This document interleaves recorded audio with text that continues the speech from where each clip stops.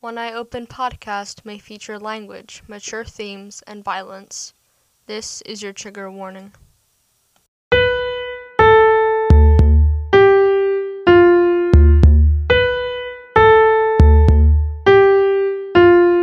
Hello, you are listening to One Eye Open, a true crime podcast where I talk about crimes ranging from urban legends to serial killers and how they are portrayed in the media. So sit back, relax, and enjoy Tate's Guide to the Perfect Crime. Hello and welcome to One Eye Open, or welcome back to One Eye Open if you are one of my regular listeners. So, I'm Tate and I'm your host, and today is kind of a crazy day because I'm officially a senior in high school, which means that it is summer, which means I'm going to try to record as much as I can because I do have a job outside of this, but we are going to try the best we can in these trying times. So, as you will know from my last episode, I announced that I'm doing sort of an LGBTQ themed episode arc this June. And today I'm going to be talking about one of the things that I am kind of passionate about, which is the LGBTQ representation in crime shows and how it's been portrayed and how it's portrayed now. And this will include a talk about Rizzoli and Isles. So if you haven't watched that, that's going to be a spoiler alert. And also spoilers about NCIS, Law & Order SVU, Law & Order Organized Crime, and Bones. Sorry, I'm trying to remember all of the ones I'm going to be talking about. Yeah, pretty sure that's all of them. So that's just a major spoiler alert for those shows, just in case anybody was wondering what I'm going to be talking about. And we're also going to be talking about the queer baiting in the crime show community, and also just some positive representation, because there is positive representation as well in all of these shows. And also, I'm going to be doing another Instagram Live, I think, sometime in July. Maybe, I haven't decided yet. Someday in July, I'm going to do an Instagram Live for 500 plays, but again, thank you so much for the recent support. If you want to support even more, you can follow and listen to all the episodes, and you can also please leave reviews on Apple Podcasts because that helps a lot. I know a couple of you have already done that, but if you haven't, please go leave a positive review. And now let's get into it. So now I'm going to be talking about the TV show Rizzoli and Isles. And so I'm just going to explain sort of what the show is about just from Google. Perhaps their strikingly different personalities make the relationship between Detective Jane Rizzoli and medical examiner Maura Isles so effective. Jane, the only female cop in Boston's homicide division, is tough, relentless, and rarely lets her guard down. While the impeccably dressed Maura displays sometimes icy temperament, she is, after all, more comfortable amongst the dead than the living. Together, the best friends have forged a quirky and supportive relationship. They drop the protective shields in each other's company and combine their expertise to solve Boston's most complex cases. Why does it say that they have a quirky friendship? That is a rainbow flag. That is a rainbow flag. Anyway, so I'm going to be talking about the relationship between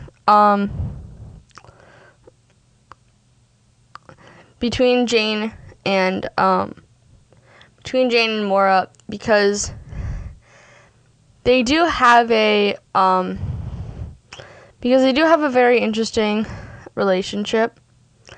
And I say relationship because I do believe that they were sort of supposed to be together. They were best friends for a million years. By a million, I mean 7. They were always super supportive of each other. And even in one of the first episodes, there's just after a case, Jane goes to lay down in her bed and Maura comes with her. And as Jane is laying down on the bed, Maura lays next to her. And Jane says, is this, are you trying to comfort me, or is this what you're saying? This is, oh my gosh, sorry. I'm recording this really early, and apparently I can't talk. Let me try this again. Then, after Maura lays down next to Jane, Jane says, is this your way of comforting me, or is this your way of saying that you're attracted to me? And Maura just kind of, like, laughs it off, but, like, that's in, like, the first episode. So they're really like, here is a ship that is never going to happen. Have fun with that. And so, I do have to say, they never get together within the entire series. Like, never. But that is also one of the things. And in one of the episodes, I believe that it is called I Kissed a Girl, which is just like, I know it was like in the 2000s, maybe 2010. I don't know. The show's kind of old. I was like, what? Like, kind of person titles an episode I Kissed a Girl and none of the main characters kiss a girl? But basically that episode is about a lesbian who is found murdered, and turns out that her wife's girlfriend, her wife's secret girlfriend, kills her, which is just a whole other rant that I don't feel like getting into. But basically the other detectives in Jane's squad, which are 2 straight men, decide to have Jane set up an online dating profile on like on a gay dating app thingy, and Maura is helping them, which is just really, really funny to me. But Jane obviously does not really consent that much to this, which I was like, seriously? And like one of the guys was like, oh, this is kind of hot. I was like, oh my god, seriously? How old are you? Or are you a teenage boy? Because you sound like one, even though he's in like his, I don't know, 60s. Just kidding, he's like 50. I don't know. And so basically Jane does go undercover as a lesbian, I guess, and goes to this bar. And Maura helps her. And like Jane and Maura are like getting ready to like have Maura go undercover for the first time, because first of all, she's a medical examiner. In my many years of watching crime shows, I've never seen a medical examiner go undercover. Like, never in my entire life. Like, they seriously had no other female cops who could go undercover as a lesbian bartender. That they were like, what's the other female in our district? Oh yeah, that's Maura. She could go be a bartender with a murderer. Like, that's a good idea. She's not, is she trained? No, but let's have her go undercover. And so, basically, Jane goes on it. Jane actually kind of looks like the victim, which is, first of all, a little creepy. Second of all, they kind of had that kind of advantage. And so they have Jane go undercover as a lesbian. It doesn't sound right. And so they're like trying to get her to go, and she just decides to go. And so she's on a date with a couple girls. You see, like, it's kind of like speed dating, but it just looks really, really awkward and really funny. Unfortunately, the show was on Hulu, but I checked it recently when I was trying to watch a different show that I'm going to be talking about today. And they didn't have it anymore. So Hulu, if you're listening, can you please put Rizzoli and Isles back on? Because otherwise I am forced to use, illegal websites and YouTube, which isn't very effective. But anyway, that's a different rant. So basically, as Jane is on a date, Maura comes over to give her, like, drinks, and Jane gets literally distracted by Maura's boobs. I wish I was joking. I am not. But I think that was one of the moments where I was like, ship. I ship. And so I will say Mora and Jane have been in relationships with men, but none of them work out. Like, none of them. And whenever Mora is kissed by a man, she either rejects him or he's a serial killer. Okay, I'm not joking. One of Mora's ex-boyfriends was literally the serial killer that they were tracking down. Hi, Eddie Caribbean. That's not how you say his last name. And so, yeah, Mora's track record with men is, like, not very good because, as I said, the men in the show, the women either reject them or the men become serial killers. And so then, Jane does have a relationship with the man, Casey, and, like, their relationship isn't that bad. Like, I kind of liked, admittedly, I did think that they were pretty cute together, but, like, my brain was always like, Mora and Jane. Mora and Jane would be so cute together. And crime shows, sometimes TV shows do this where, like, they pair up two characters so much, or they have them work in the same field so much, to the point where you're like, oh my god, just date already. I'm looking at you, Rollins and Tracy. And so that was another thing with Mora's character, is that, like, they'd always try to have her paired up with this random dude, like, I think his name was, like, Kent or something, or, like, Ken, maybe, in the same field that Mora was working in, and, like, the writers were really trying to force this relationship, and it was really funny to watch, because, like, obviously it wasn't gonna work out. And, like, Mora even rejects him. She's like, ha ha ha, we can't do this, no. And then in another moment, back to Jane, her and Casey don't work out, but she does get pregnant, and she unfortunately suffers a miscarriage due to a car crash. Again, I said that there was going to be a spoiler alert, but unfortunately she does pass away. Not Jane, the baby passes away, sorry. That was misinformation. So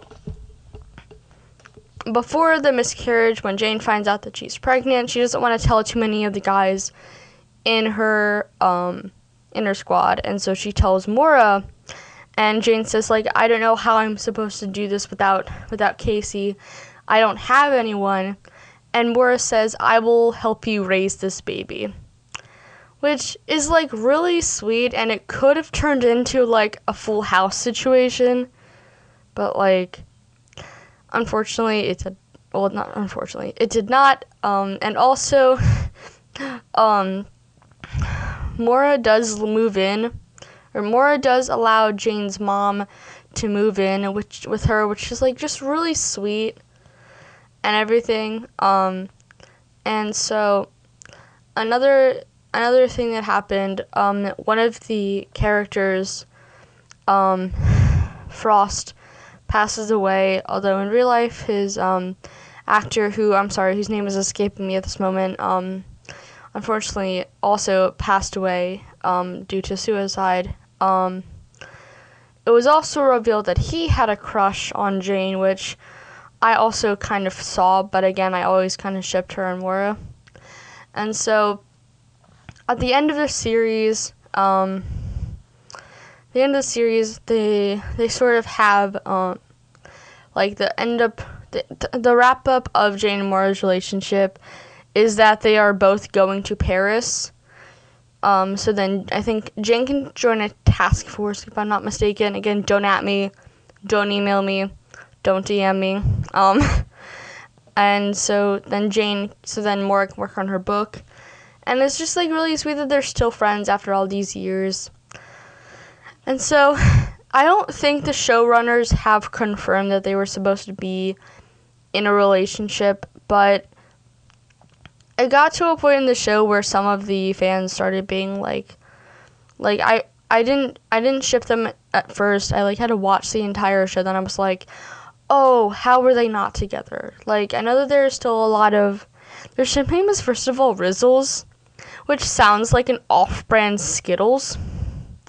But first of all, I would totally have off-brand Skittles, but it was just it was a relationship that could have been but wasn't. And I'm honestly kind of still upset. Like, there are also books by Tess, I don't know how to pronounce her last name, but Rizzoli and Isles is based off of a book series, which I own like half of the books because I am a nerd about this. And as one who has read the books, I can confirm that they do kind of have a interestingly close relationship in the books as well. But again, it's totally different from the series. And it was just a really cute pairing that I wish could have been, and they sort of. I'm also going to be talking about queer baiting, but that's going to be in different shows. They totally queer baited us from the very start. But again, it was a really good series, and if you haven't watched it, you should go watch it now on either YouTube or, I don't know, if people have HBO Max. I don't have HBO Max, but maybe it's on there. Maybe it's on Amazon Prime for some kind of ridiculous money. But that is my small Rizzoli and Isles rant. And so next, I'm going to be talking about something that people are either going to say, oh, I didn't realize that, or you're overthinking this, although I'm not overthinking this. I'm now going to be talking about Law and Order SVU. And, some of the slurs that were said and sort of how they've handled LGBTQ representation over the years. Alright, so as I mentioned before, another one of the crime shows that I'm going to be talking about is Law and Order SVU and their use of slurs throughout the series and their LGBTQ character representation. So, right off the bat in some of the earlier seasons, Law and Order SVU does have some slurs, including the T slur and the F slur, both of which I am not going to say on my podcast because I do not want to get canceled.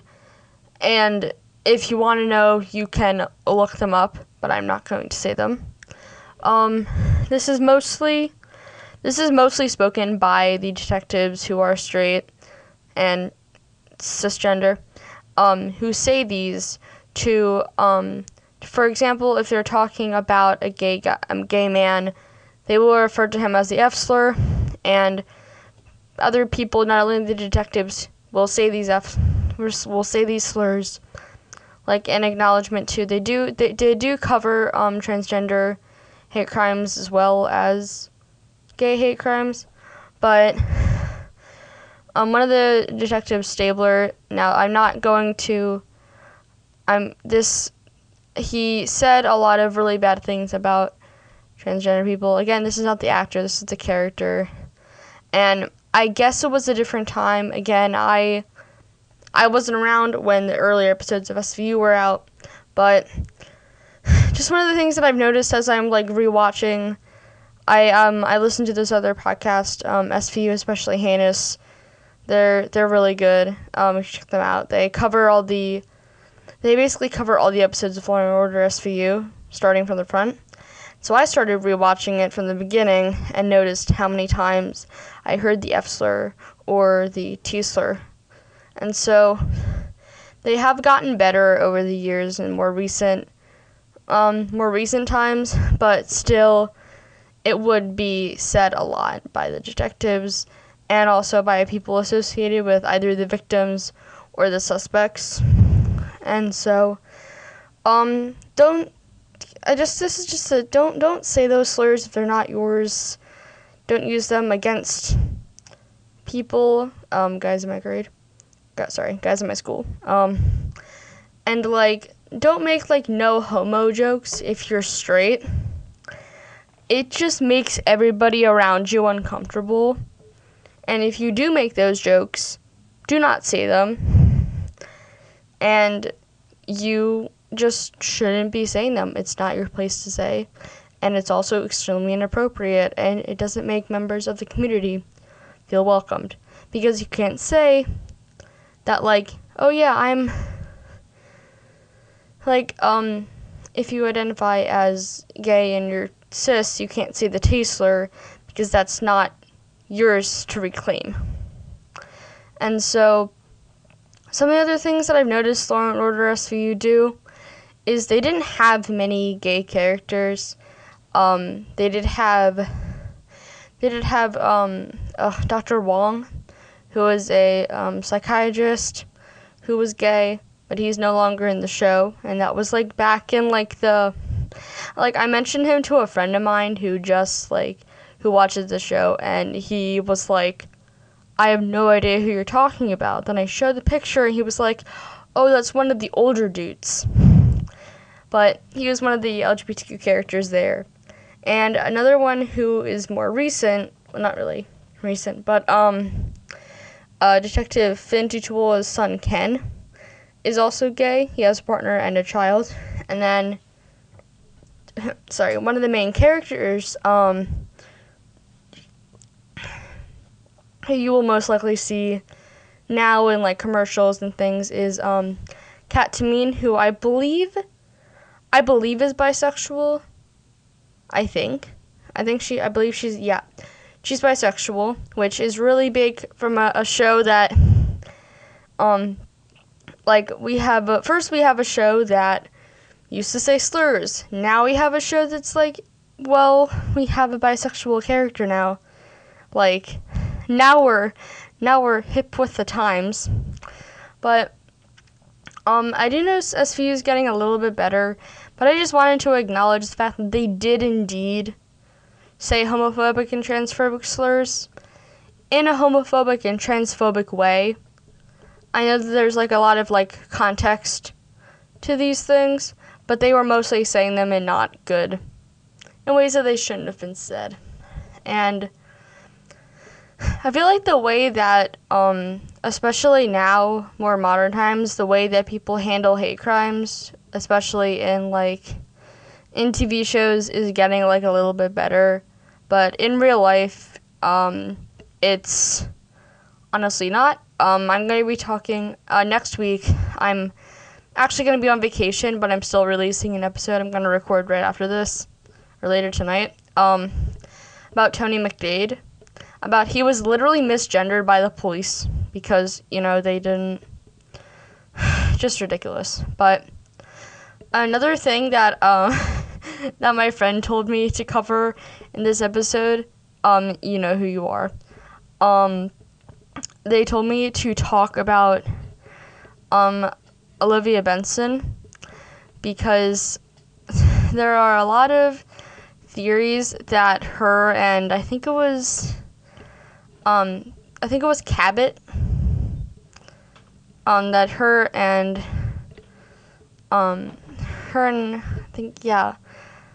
I think it was Cabot, were a thing, but they couldn't actually say anything because they weren't allowed to portray gay relationships. And so my friend just wanted to point that out because that's a little bit of queer baiting, which ironically is my next topic. But another thing, I also just want to say that I did. There are people also who thought that Rollins and Benson would have been a cute couple. I totally agree with them, but also I'm a sucker for Rollins and Carisi. That finale made me almost cry, if you know what I mean. But yeah, that's one of the things that I also wanted to talk about, was a lot of people are speculating that Olivia Benson might have been bisexual, or they also might have just been queer baiting her, which I kind of agree with. But yeah, now I don't think Kat actually has a partner that's been introduced to us on screen. Again, she doesn't need anyone. She's literally one of my favorite characters. But it is kind of nice that now bisexuals do have representation a little more, and also gay men POC have representation from Tutuola's son, who now who has a husband and even has a little baby whose name I do not remember. But yeah, now I can kind of go back into talking about some queer baiting within Criminal Minds, because I totally forgot to announce that I was also going to show spoilers for Criminal Minds. If you know me, you know exactly what this conversation is going to be about. we are now going to be talking about the queer baiting in Criminal Minds. That is the relationship between JJ and Emily Prentiss, aka Gemily. Because that has been queer baited for us since the beginning of time. There are so many instances that I could talk about, and this in itself could be an entire podcast just about Gemily. Uncovering Gemily. Nope, that doesn't sound right. That sounds like a fan fiction. So basically, people have been speculating that Emily Prentiss is a lesbian. She actually was supposed to be a lesbian, but CBS was like, no, we're going to have her have a random boyfriend in the middle of the end of the series. But that's just one of the other things that, like, a lot of these shows will say, like after the show ended, the creators will be like, oh yeah, they were supposed to do that, like, it's totally, sorry, like, yeah, they were supposed to be gay, but we couldn't do that because of, contracts and stuff, which is really ridiculous. CBS queer baited us all. But Thomas Gibson Hutch himself did say that he did ship Gemily, which is a win. I personally, I hope we don't get canceled for this, but I'm not a huge fan of Hutch. Apparently I can't say his name correctly. I'm just not a huge fan of him. But yeah, the Gemily was definitely baited from the start. They even had a scene where JJ got, like, kidnapped, I want to say. And she didn't. Usually when these characters, like, pass out or have, like, I don't know, some kind of moment, they, like, think about, like, their partners and their family, like, their husbands or, like, their wives and their families. Sorry, my cat's trying to get out of my room. JJ thought about Emily. And that also happened vice versa in another episode that I cannot remember because I just don't remember. There has also been moments I actually talked about the tall man in my first episode, the Slender Man. You should go check that out if you haven't listened to it yet. Where I talk about how when JJ was confronting a traumatic moment from her past, that Emily really helped her, which was really nice. So yeah, if you do watch Criminal Minds, you'll know exactly what I just talked about, which is mostly just me saying, yes, we got queer baited bad.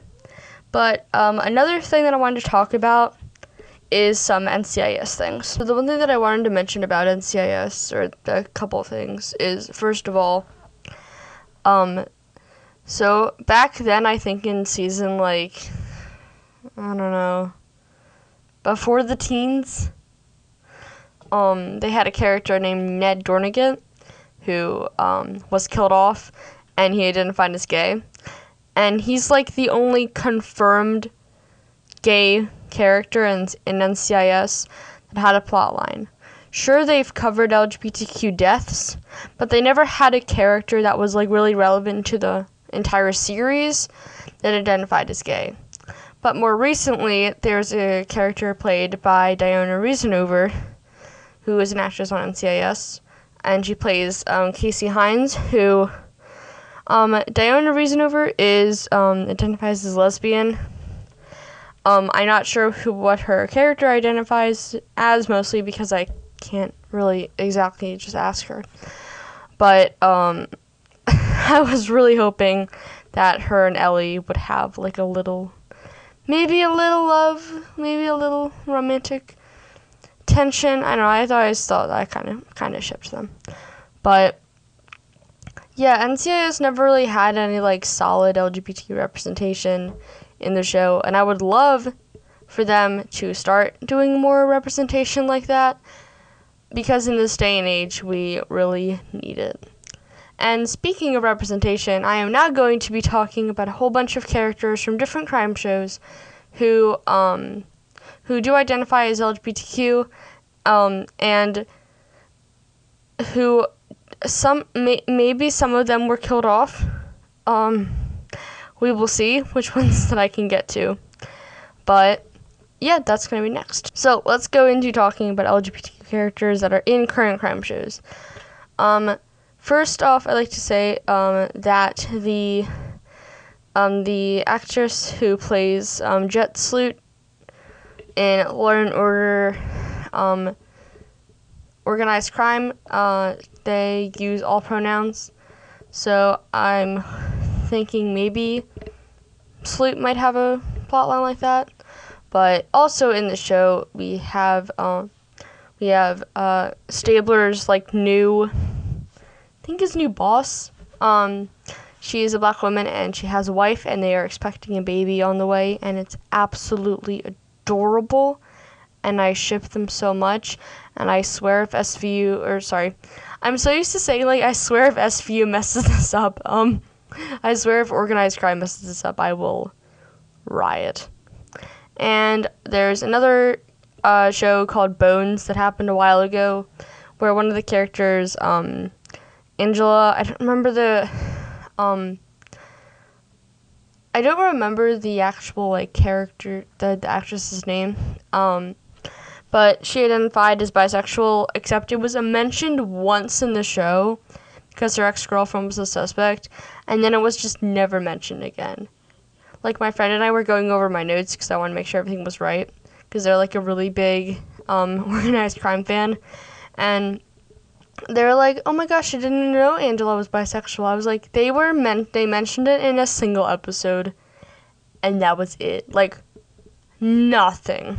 But again, I feel like the representation is getting a little bit better, especially in TV shows in general, CW. But still, there's a lot more to improve on. Another character that's not really I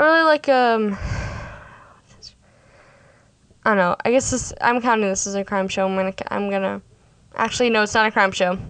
I was gonna talk about How to Get Away with Murder, but that's technically not a crime show.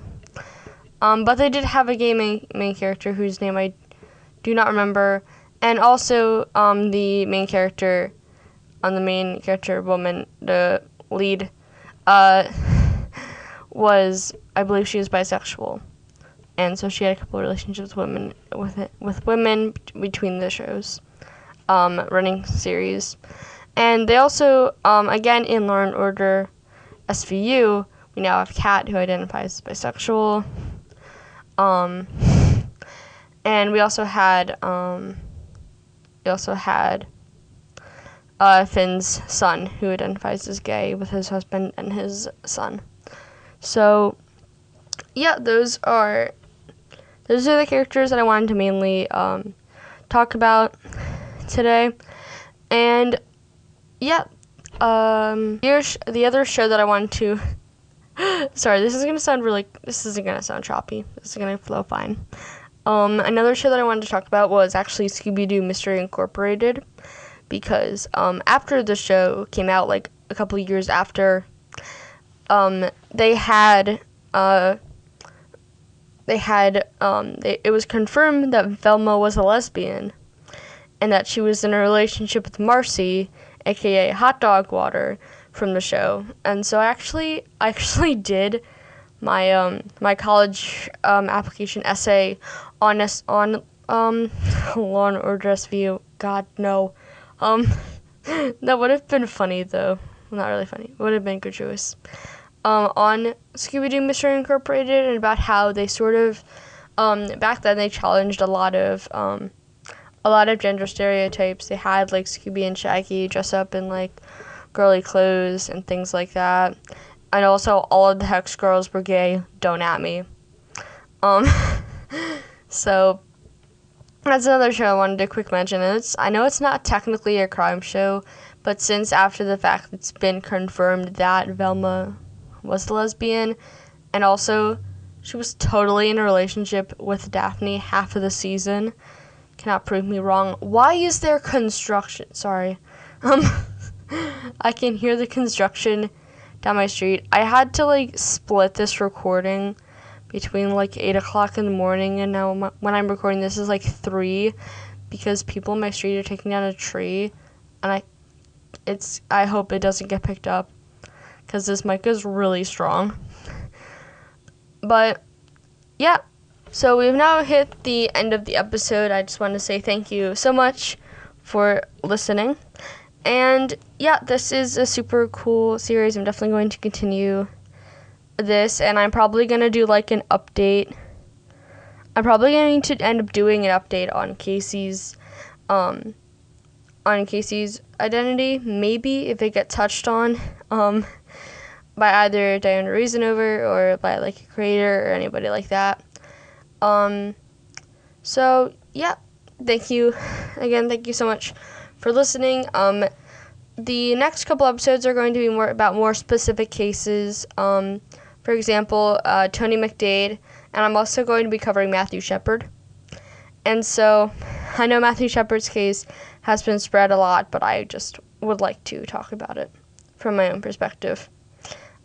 So I'm not going to add any, I guess I'm going to do links to each of the shows, like Wikipedias and my sources. I haven't figured out what I'm going to even do for sources, because this was just personal knowledge of the shows, which I'm now looking back, I'm like, oh wow, I'm totally coming off as an SVU nerd. But yeah, again, thank you so much for listening. Thank you so much for watching. I am not starting a YouTube channel. So I got some pretty exciting stuff coming up in a couple weeks. Nope, that's in August. A couple months. I keep on forgetting that the month July exists for some reason. I don't know if it's because I'm excited for my 18th birthday in August, but like, I'm like, yeah, I turn 18 in a month. No, you have a whole other month to wait. I also start actual work in a couple weeks, so I'm gonna try to record as much as I can after work and stuff like that.